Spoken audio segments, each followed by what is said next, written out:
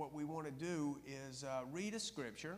I'm going to read this for you from the Bible, and this is from 2 Peter, and this is in the first chapter. We're going to go with verse 16. I'm going to start there. So follow along with me if you will. So again, this is 2 Peter, first chapter, verse 16 through 21. So, for we did not follow cleverly devised myths when we made known to you the power and coming of our Lord Jesus Christ, but we were eyewitnesses of his majesty. For when he received honor and glory from God the Father, and the voice was borne to him by the majestic glory, "This is my beloved Son, with whom I am well pleased," we ourselves heard this very voice, borne from heaven. For we were with him on the holy mountain. And we have the prophetic word more fully confirmed, to which you will do well to pay attention as to a lamp shining in a dark place, until the day dawns and the morning star rises in your hearts. Knowing this, first of all, that no prophecy of Scripture comes from someone's own interpretation. For no prophecy was ever produced by the will of man, but men spoke from God as they were carried along by the Holy Spirit. And that's the reading from 2 Peter, first chapter, 16 through 21. So let's pray together. Dear God, thank you so much that you are here with us, that your word is true and is real. God, make it real in our hearts today. Help us to grow, help us to learn, and help us to fully embrace what you brought. You came to bring life and life to the full. We thank you, dear Jesus. And it's in your holy name that we pray. Amen. Okay, so there's a knock at the door. We'll see what that's about. Excuse me. Good morning. Where am I? Who are you? This is Good News Church. My name's Parker. I'm here on staff. Come join us. Come on over. Who are you? What are you doing? I'm Simon Peter, son of Jonah. I'm from the town of Bethsaida near the Sea of Galilee. And the last thing I remember, I was in a Roman jail cell. And this guard brought in a strange contraption. I'd never seen anything like it. He called it a time machine. He said it was going to send me into the future to some point and then bring me back. And there was a light that came out of the machine. I began to twist and spin and tumble, and I landed 20 centuries future. Amazing. We are so glad you're here. This is a coincidence because look at this. We were just reading from a letter that you wrote, and I was just reading it. I wonder if you'd be willing to share what your intent was. It was from the first chapter of the second letter that you wrote here, and it's starting in verse 16. Would you be willing to talk about that with us? Thank you. Yes, thank you. Thank you, sir. I'll get out of your way. Thank you, Larker, Darker, Barker, whatever your name. There was some strange names this century. And you spoke of people online.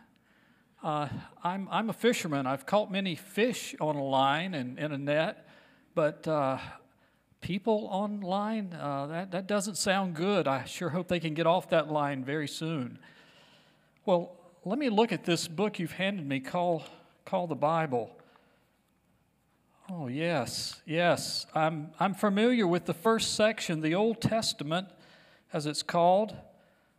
Yes, these are our writings from Moses, from Samuel, from David, from Isaiah, the great prophets, teachers, and leaders of Israel. And there's a second section of this book, the Bible, the New Testament. Yes, I'm familiar with most of these letters written to Christians and churches scattered all across the Roman Empire, written by my contemporaries, Matthew, Mark, Luke, and John, Paul, James, yes. Oh, what an amazing collection. But I'm so puzzled. how is it that these 66 books are written in such a small volume? Where I'm from, scribes and those that are carefully trained copy God's Word onto scrolls of parchment and papyrus, and they're carefully guarded. They're stored in clay jars and read by the religious leaders. But here it seems that almost anyone can possess a copy of God's Word. Let me ask, how many of you possess a copy of the Holy Scriptures? How is that possible? The Scriptures in one small volume. And there's some kind of a numbering system here. This is quite different than how we wrote these letters and books. I guess these numbers break up the books into chapters and verses. Different than how we wrote them, but I could see how it would be helpful for referencing. Oh, what a wonderful treasure you possess! The very words of God. The passage of Scripture that was read this morning, I could sum it up this way. You can trust the Word of God as your rule for faith and practice. What does that mean? It means that God's Word is trustworthy as your rule, as your authority, as your foundation for faith, what you believe, how you can stake your eternal soul upon its teachings, and for practice, how you live your life. Let's look at this number 16. Oh my, how is it that my words appear on this large piece of parchment here? I'm amazed. But verse 16, for we do not follow cleverly devised myths when we made known to you the power and coming of our Lord Jesus Christ, but we were eyewitnesses of His majesty. It's only been a few short years since our Lord Jesus ascended back to heaven. And yet already there are false cults, false teachers, false prophets that are distorting the truth of God's Word. They are spreading myths, fables, fancy stories, trying to draw people away from what God has said. But I'm writing this letter and this passage of Scripture to expose them. If we are to defend ourselves against error, we must know the truth and guard it. We do not follow the teachings of the Gnostics and other false groups in my first century that are trying already to water down the gospel and change what God has said. Verses 17 and 18. For when He received honor and glory from God the Father, and the voice was borne to Him by the majestic glory, this is my beloved Son, with whom I am well pleased. We ourselves heard this very voice borne from heaven, for we were with Him on the holy mountain. Oh, I remember it well. It was near the end of Jesus' earthly ministry. One afternoon, he called James and John and myself to go with Him up on a high mountain. He often went to the mountains to pray. But this afternoon, He invited us to go with Him. And so we ascended this tall mountain. It took us a while to climb. But as we neared the top, something amazing happened. Jesus Himself began to change.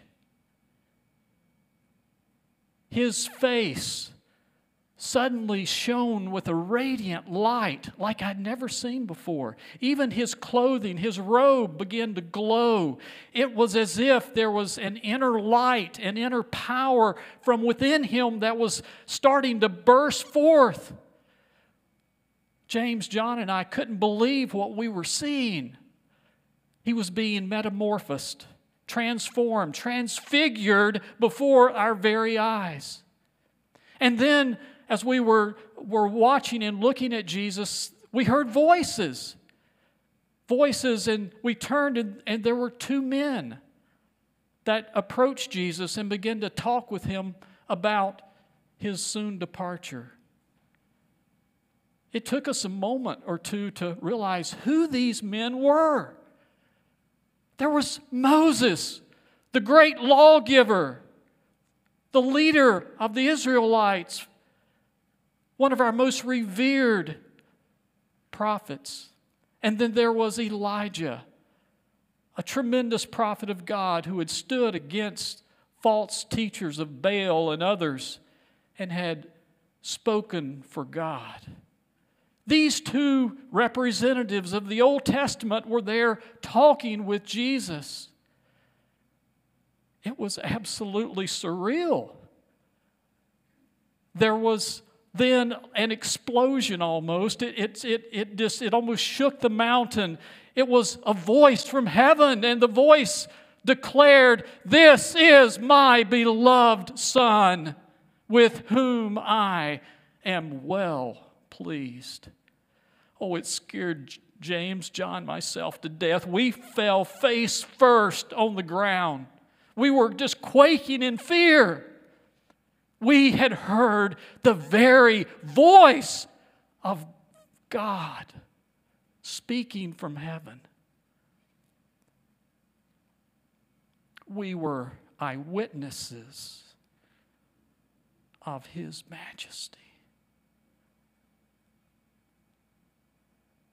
We had seen a small glimpse of the deity of Jesus that will be on full display one day when He returns in great glory and great power.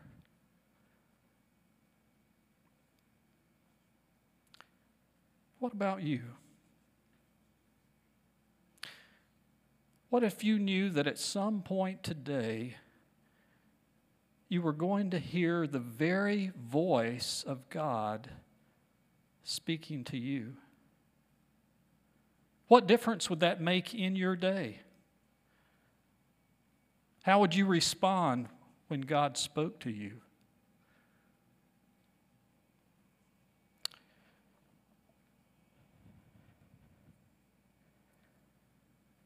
As we come to verses 19 through 21, I want to focus on two important truths of Scripture in these verses.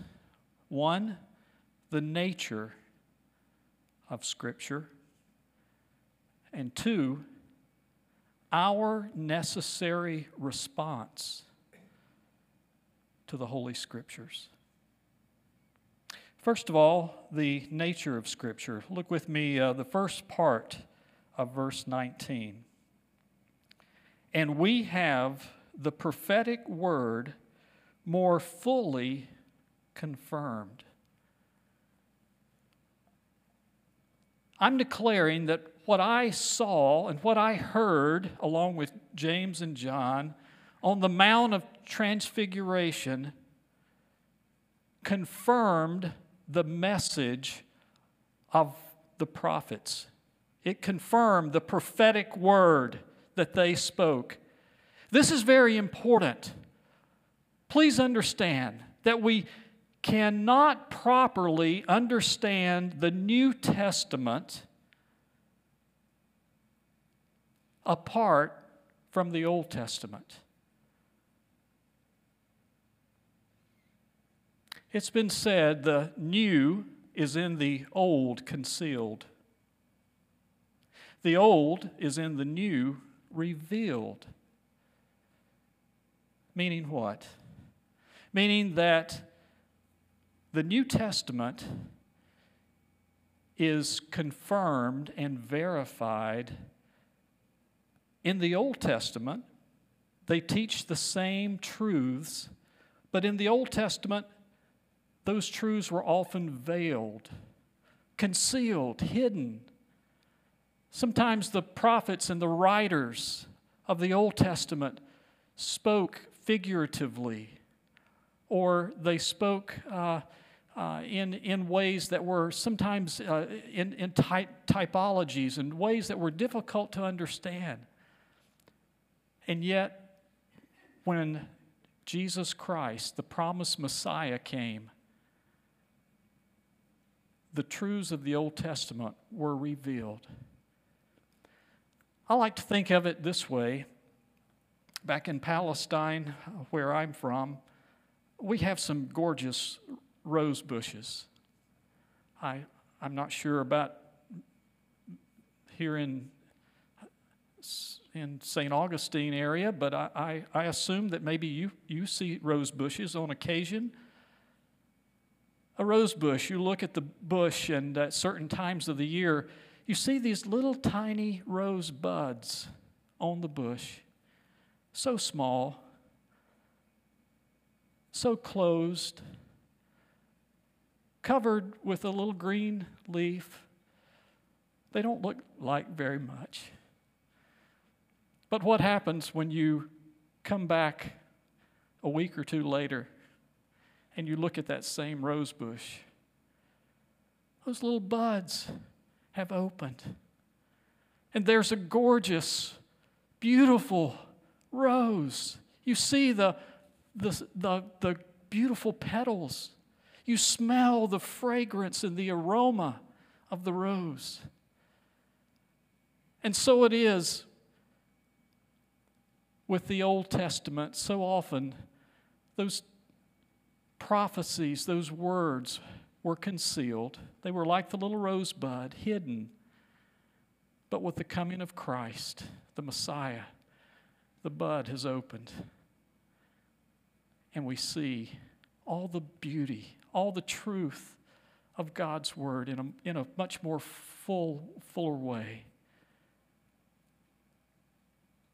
God has given us His precious Word. We have the prophetic word more fully confirmed. We'll come back to verse 19, but let's skip down to verse 20.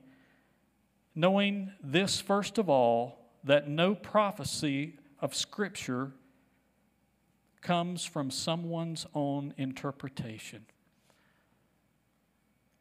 We've talked about the nature of Scripture, how that it was concealed in the Old Testament, revealed in the New Testament. It's the same message pointing to the same person, and it's trustworthy. The nature of Scripture is trustworthy. You can trust the Word of God as your rule for faith and practice. The Word of God that we have so wonderfully been given is not written, as we've just read, by human will, human opinion.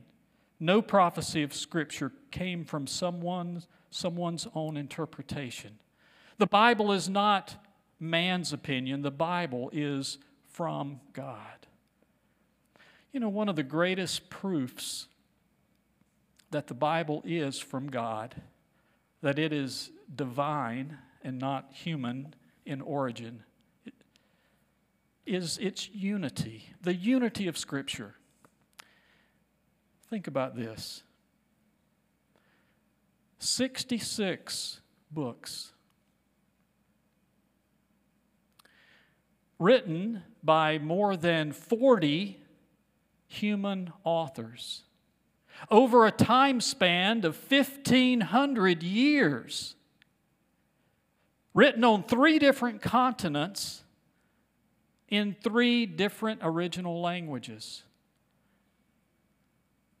And yet it reads as one book.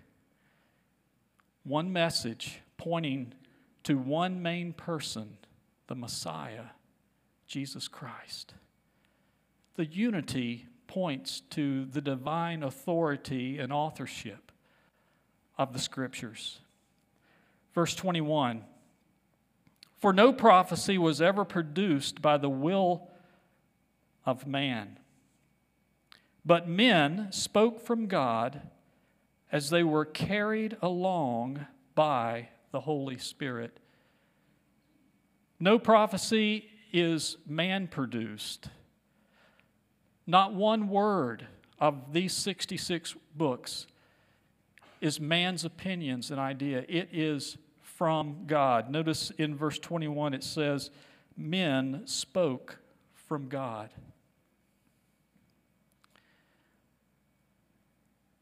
God could have sent these 66 books to us by delivering them from 66 angels from heaven.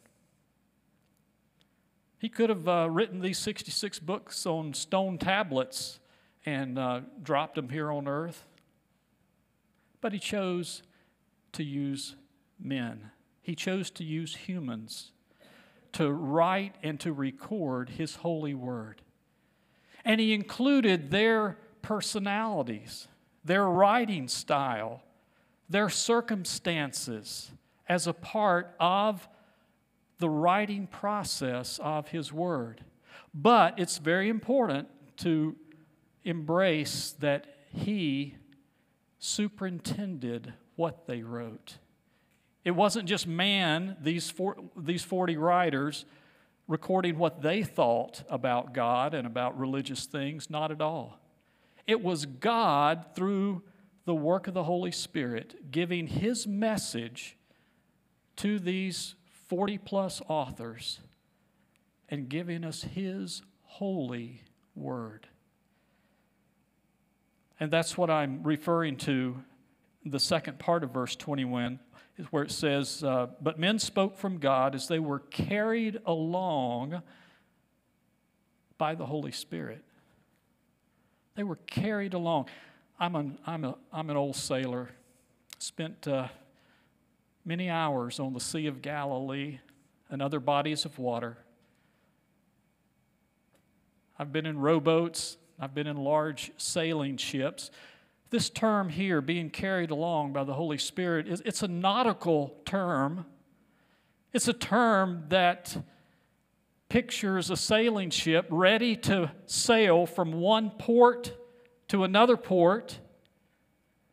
The sailors have loaded the ship and gotten all its cargo and everything's ready to go, and they unfurl the sails on the ship.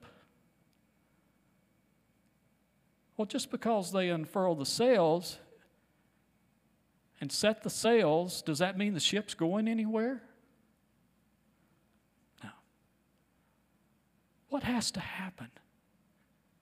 What's going to move that ship, carry that ship along on the water?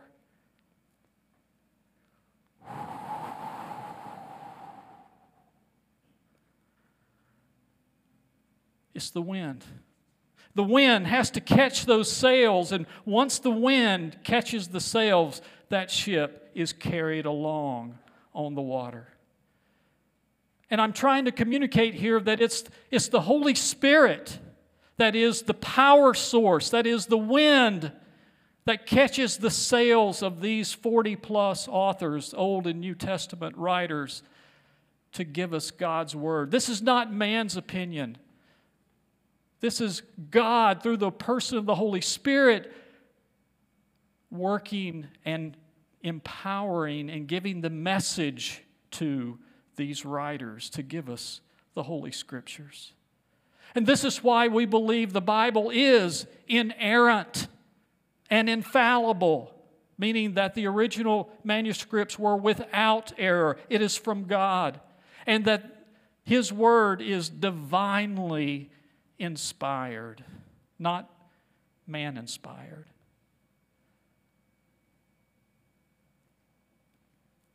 The nature of the Scriptures is that it's trustworthy. You can trust the Word of God as your rule for faith and practice because it truly is from God. Though He used human authors, it's His Word that you and I hold today. Let's go back up to verse 19 and conclude with our necessary response to Scripture. We've talked about the nature of Scripture. What's our response?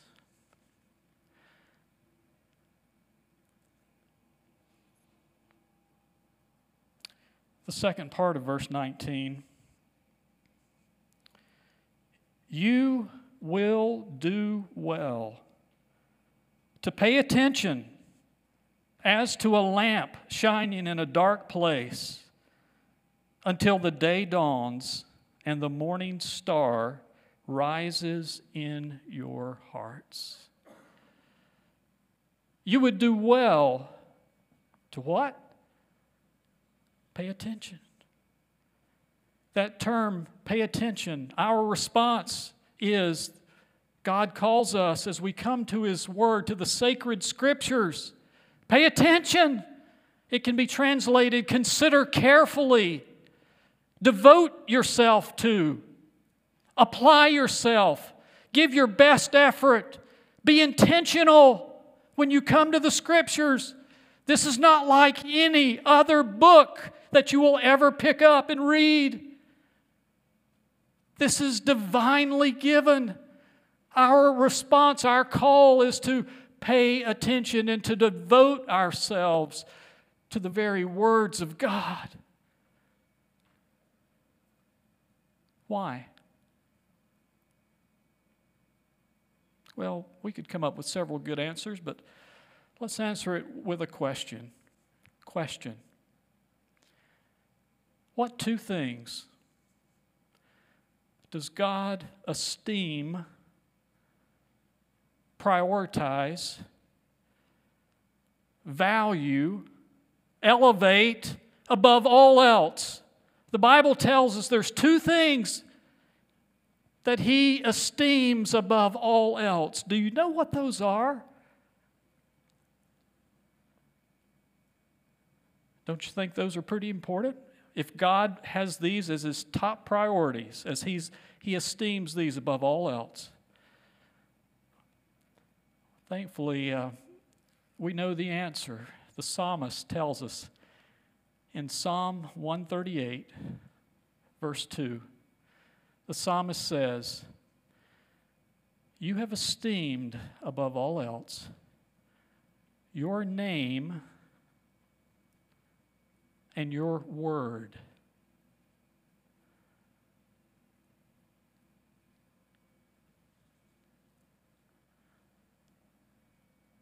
That's God's priority. That's what God elevates above everything else.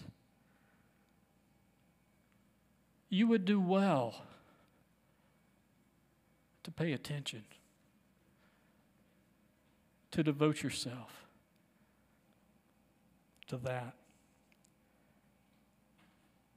Verse 19 continues, you would do well to pay attention as to a lamp shining in a dark place until the day dawns and the morning star rises in your heart.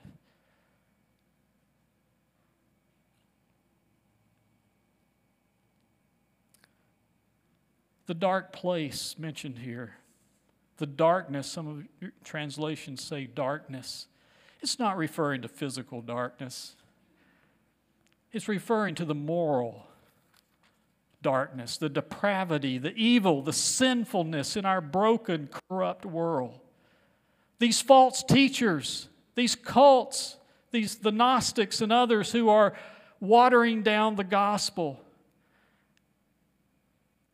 and proclaiming myths and fables, they are a part of the darkness. Our own sinful nature that wants to pull us away from the truths of God's Word, the sin and brokenness around us.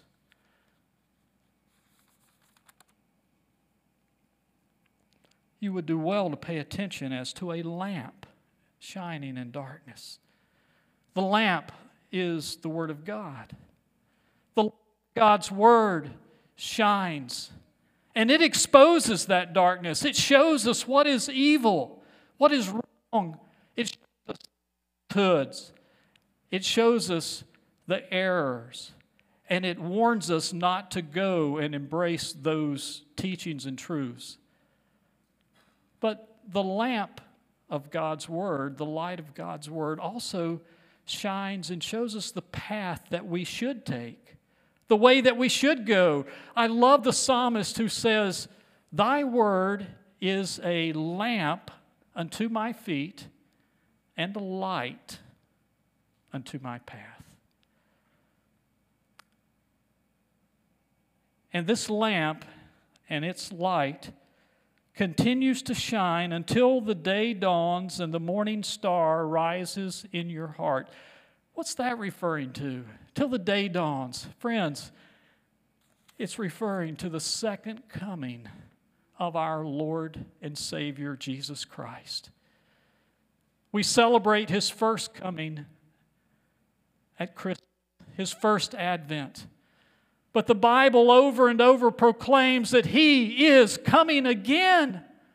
And this time it will be in great power, in great glory, in splendor. He will vanquish every evil. He will establish His kingdom. He will rule without a rival.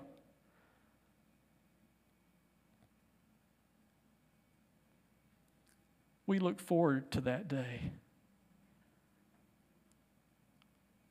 when Jesus returns and the day dawns and the morning star rises in your hearts.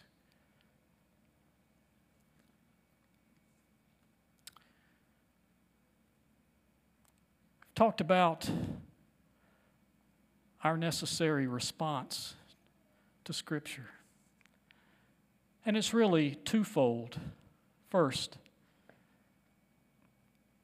you would do well to let the light of Scripture shine in your heart and show you your need of the morning star.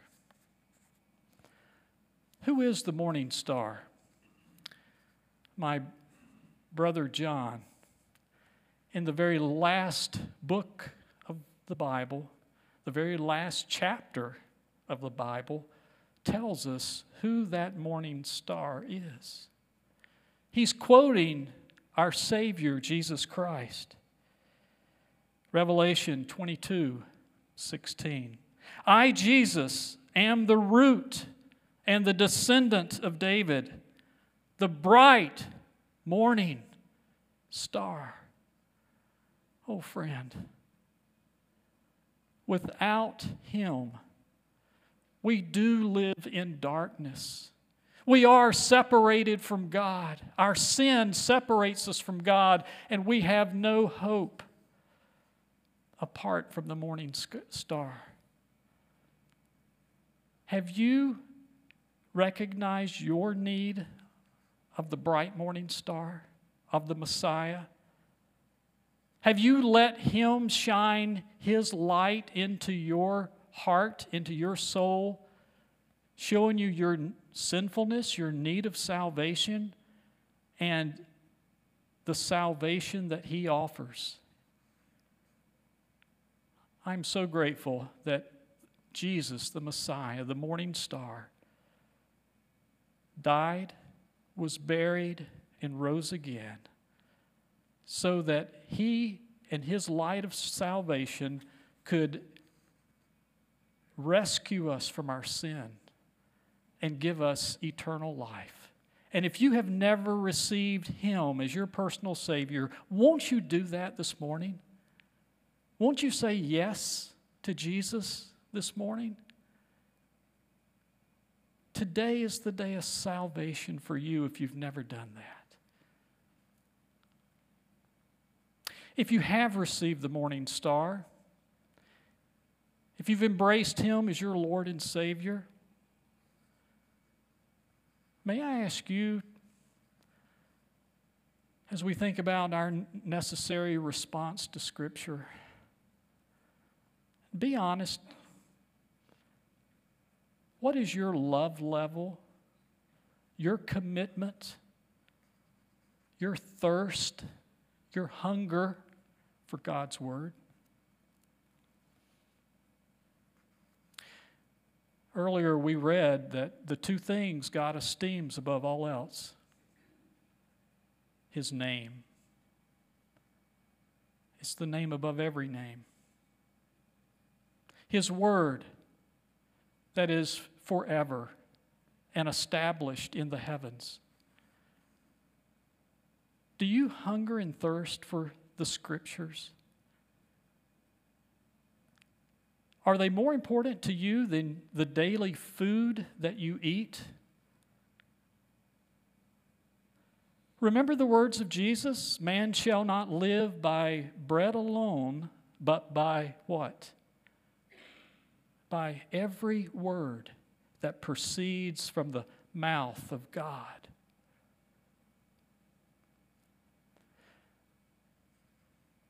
Be honest and just let the Holy Spirit inventory your heart this morning, Christian. How passionate are you toward the Holy Scriptures? Are you cold and callous? Are you lukewarm, indifferent? Or is the Word of God more important to you than your daily food? This is our spiritual food. Are you craving it and thirsting after it and pursuing it? And then as you read and meditate on it, are you obeying the truth of God's Word, putting it into practice? On a scale from 1 to 10, again, be honest. Let the Holy Spirit help you here. On a scale from 1 to 10, what is your hunger and thirst for the Word of God? If we're honest, I don't think any of us would say we're a 10. I certainly would not say that. Maybe you would say, I'm about a 6. This morning, would you pray and ask God to help you move to a 7? To help you grow and move toward a greater love and devotion and obedience to the Word of God.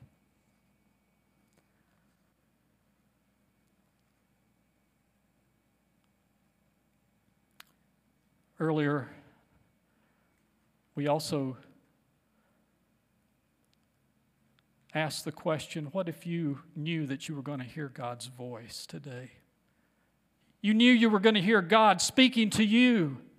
What would you do? Well, my brothers and sisters, reality is each time we open the Holy Bible and we read,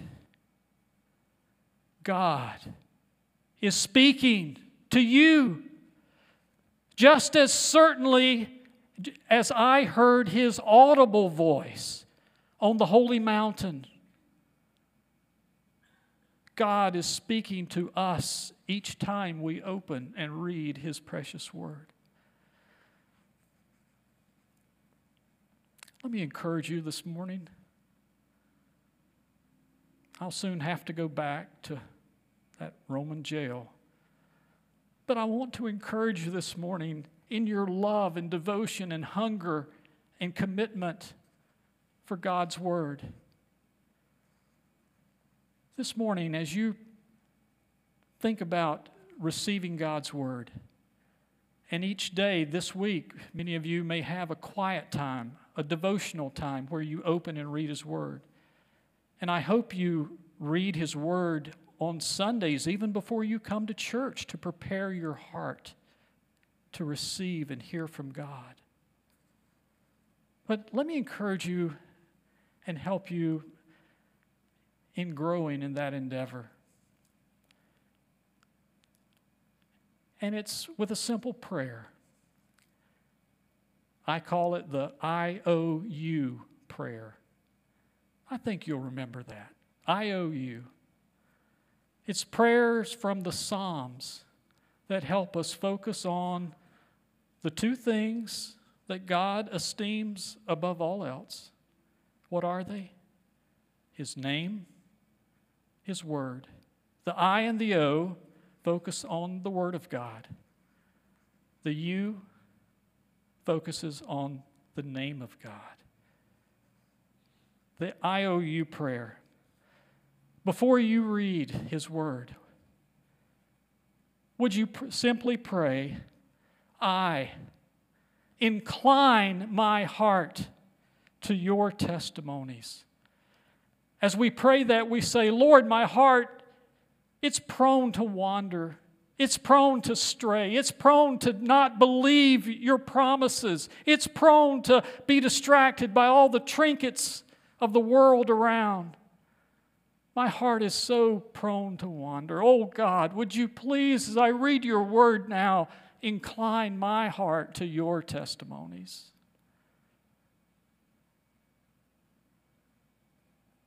Then, open my eyes to see wonderful things out of your law, out of your word. Lord, this is a supernatural book. It's divinely given. It's not like any other book I'll ever read. Oh God, as I read your word now, open my eyes. I need you, Holy Spirit, to teach me. I need you to shed your light in my heart to love you more, to follow you, to hunger and thirst after you. And then you, focusing on God's name, unite my heart to fear your name. Lord, I hear people all around me taking your holy name in vain, disregarding your name. They don't esteem and love it. But oh God, you've given me a love for you because of Christ. And I pray today that as I read your word, that you would unite my heart to fear and love and revere and honor and obey and cherish you above all else.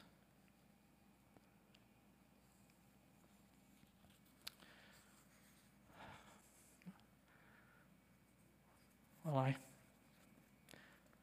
soon have to go back to the Roman jail. But I have great joy in my heart that God's promises are worthy, and that His great and precious promises are sure. I know that execution and martyrdom awaits me, maybe just a matter of weeks. But I hope in God, in Christ. What I saw on the Mount of Transfiguration, confirmed by His Word. In Christ. Oh my, may your love, your commitment to the Holy Scriptures continue to grow until the day you meet the living Word, the bright and morning star, face to face. Let us pray.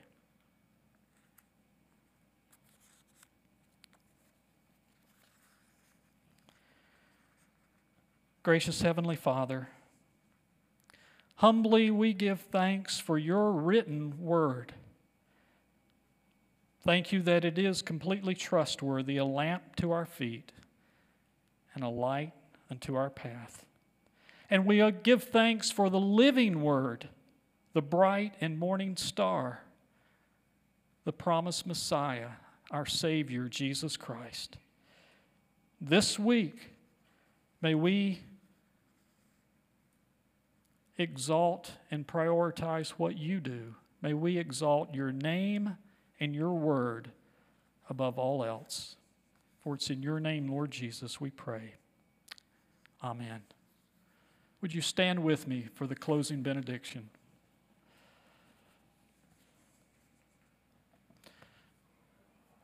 God's blessing upon you. This comes from this second letter, the very last verse in this letter. Grow in grace and knowledge of our Lord and Savior, Jesus Christ. Shalom.